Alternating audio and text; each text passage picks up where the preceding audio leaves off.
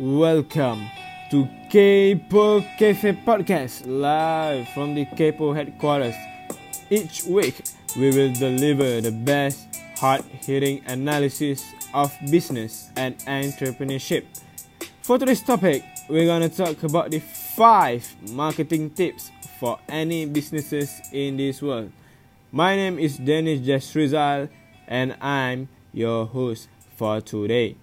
First of all, I would like to remind everyone that due to the increased cases of COVID-19 in our country, please stay safe. It's okay if you want to go out and chill with your family and with your friends, but please don't forget to follow the SOP, as in don't forget to wear masks, please keep your distance with the surrounding, and don't ever forget to sanitize your hand wherever you go. For those who are not feeling well, I hope that you will always be in a good condition, and please take a good care of your health. Most importantly, please stay at home. Alright, so marketing is one of the most important things a business can do. Not only does marketing build brand awareness, but it can also increase sales, grow businesses, and engage with the customers. Marketing is important because it helps you sell your products or services. The bottom line of any business is to make money, and marketing is an essential channel to reach that end goal.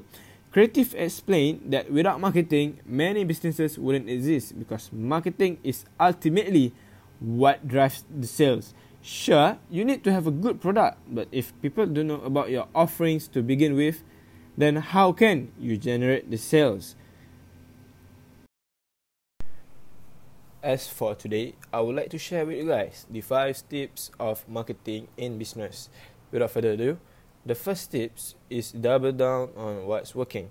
It means that if you currently have any business that running right now, and maybe you can have the interest to make other business, you can spend more time thinking on other business, but I personally think it's better if you put more efforts on what's working for you right now. I think a lot of entrepreneurs like to try new things, myself included. They always want to start new things. There's a shiny object here, another one over there, and look at that one right there. It's the next big opportunity that excites us. I think that's how we all are. From a marketing perspective, when you look at your business, I think it's important to look at what has been working for you and double down on that. Put more efforts on that, put more hard work on that, and maybe you can succeed in that business. I've certainly fallen victim to the next shiny thing syndrome in the past. I relate in a little bit over the years. But now, from a marketing perspective and a lead gen perspective, I only think about what's actually working for me. On to the next one. You can use the 70-20-10 rule. The key to effective content strategy is finding the perfect balance between promotional and brand building content. With the frequency that content is published these days, it's important to follow a framework that guarantees that you are publishing valuable content, not just filling a gap in your content calendar. This is where the 70-20-10 rule comes in. Originally created by Eric Schmidt for Google, the 70-20-10 rule breaks up content planning into 3 sections to create well-rounded social media strategy. First, 70% of all content should add value and build your brand. Second, 20% of content should be relevant share content. And third, 10% of all content should be directly promotional. By utilizing the 70-20-10 rule, you create a social strategy that educates and engages your target audience. 70% of all content that you create, you should build your brand image and add value to your target audience. You can also think of this 70% as the beginning of your lead generation funnel. When creating content for this portion, go into detail about the unique aspects of your brand, provide educational value for your target audience, and spur interest in your product or services. Remember, this is the portion of your content that makes your audience connect with you and your unique brand qualities. Tell your audience what makes you, you. The 20% of all content you publish should be shared from different sources. This includes relevant industry news, positive customer feedback, product shots, and any other content you've sourced from outside of your creative team. It's vital that this portion remains relevant to the subject matter of your brand and product as to not alienate current followers. When utilized correctly, this portion builds trust between you and your audience. You're probably wondering on how you're going to sell anything with only 10% of your content strategy reserved for promotion. In reality, the other 90% of your content strategy has been subtly promoting your company by building community, brand recognition, and trust.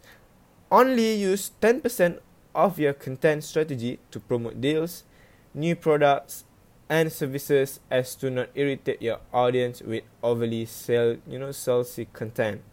When done correctly, applying the 70-20-10 rule to your social media strategy, it has the potential to grow your following, engagement, and sales.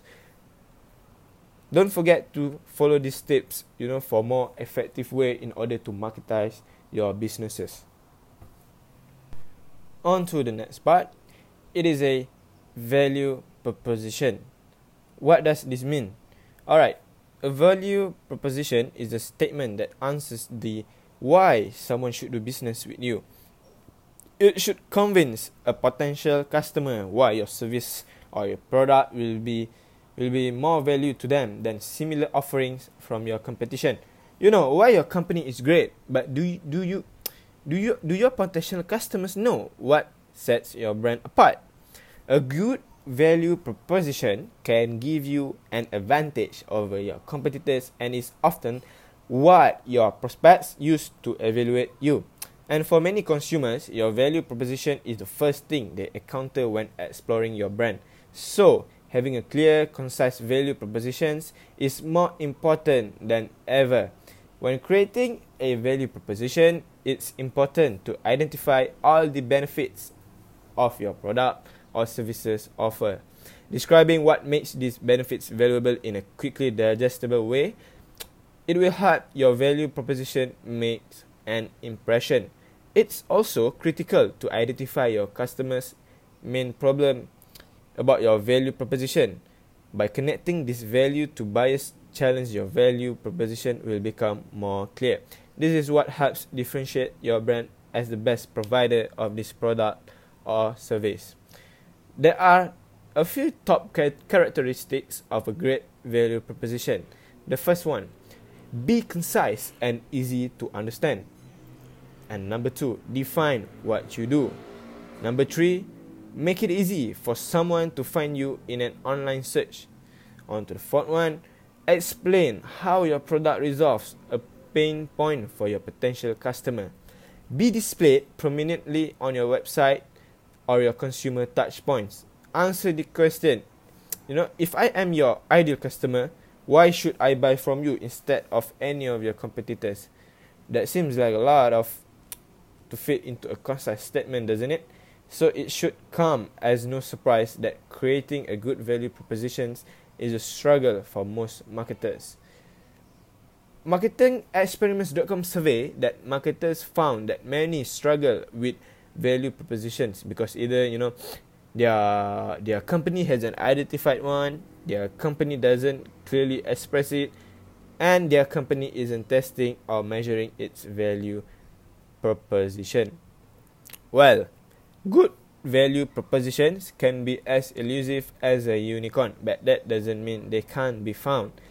But as you know earlier, most marketers struggle with putting a good value proposition together. Here are a few common mistakes that can get in the way of creating good value proposition. First one, not having proof. Of course, you love your product. Of course, you think what you've got is the best ever. But should you say that?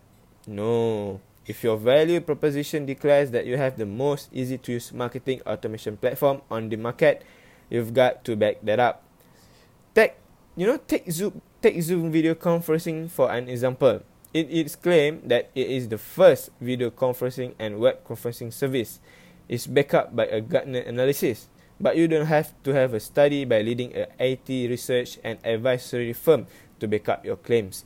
Case studies and customer testimonials can give you the proof that you need. Second one, not being clear.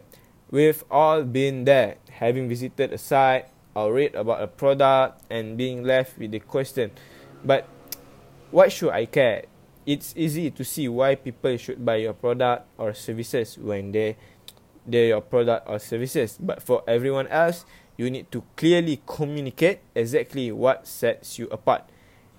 If your site or value proposition doesn't clearly and quickly communicate your selling points, why someone should become a customer, your potential customers are going to find a company that does, and you will see that in your site's bounce rates.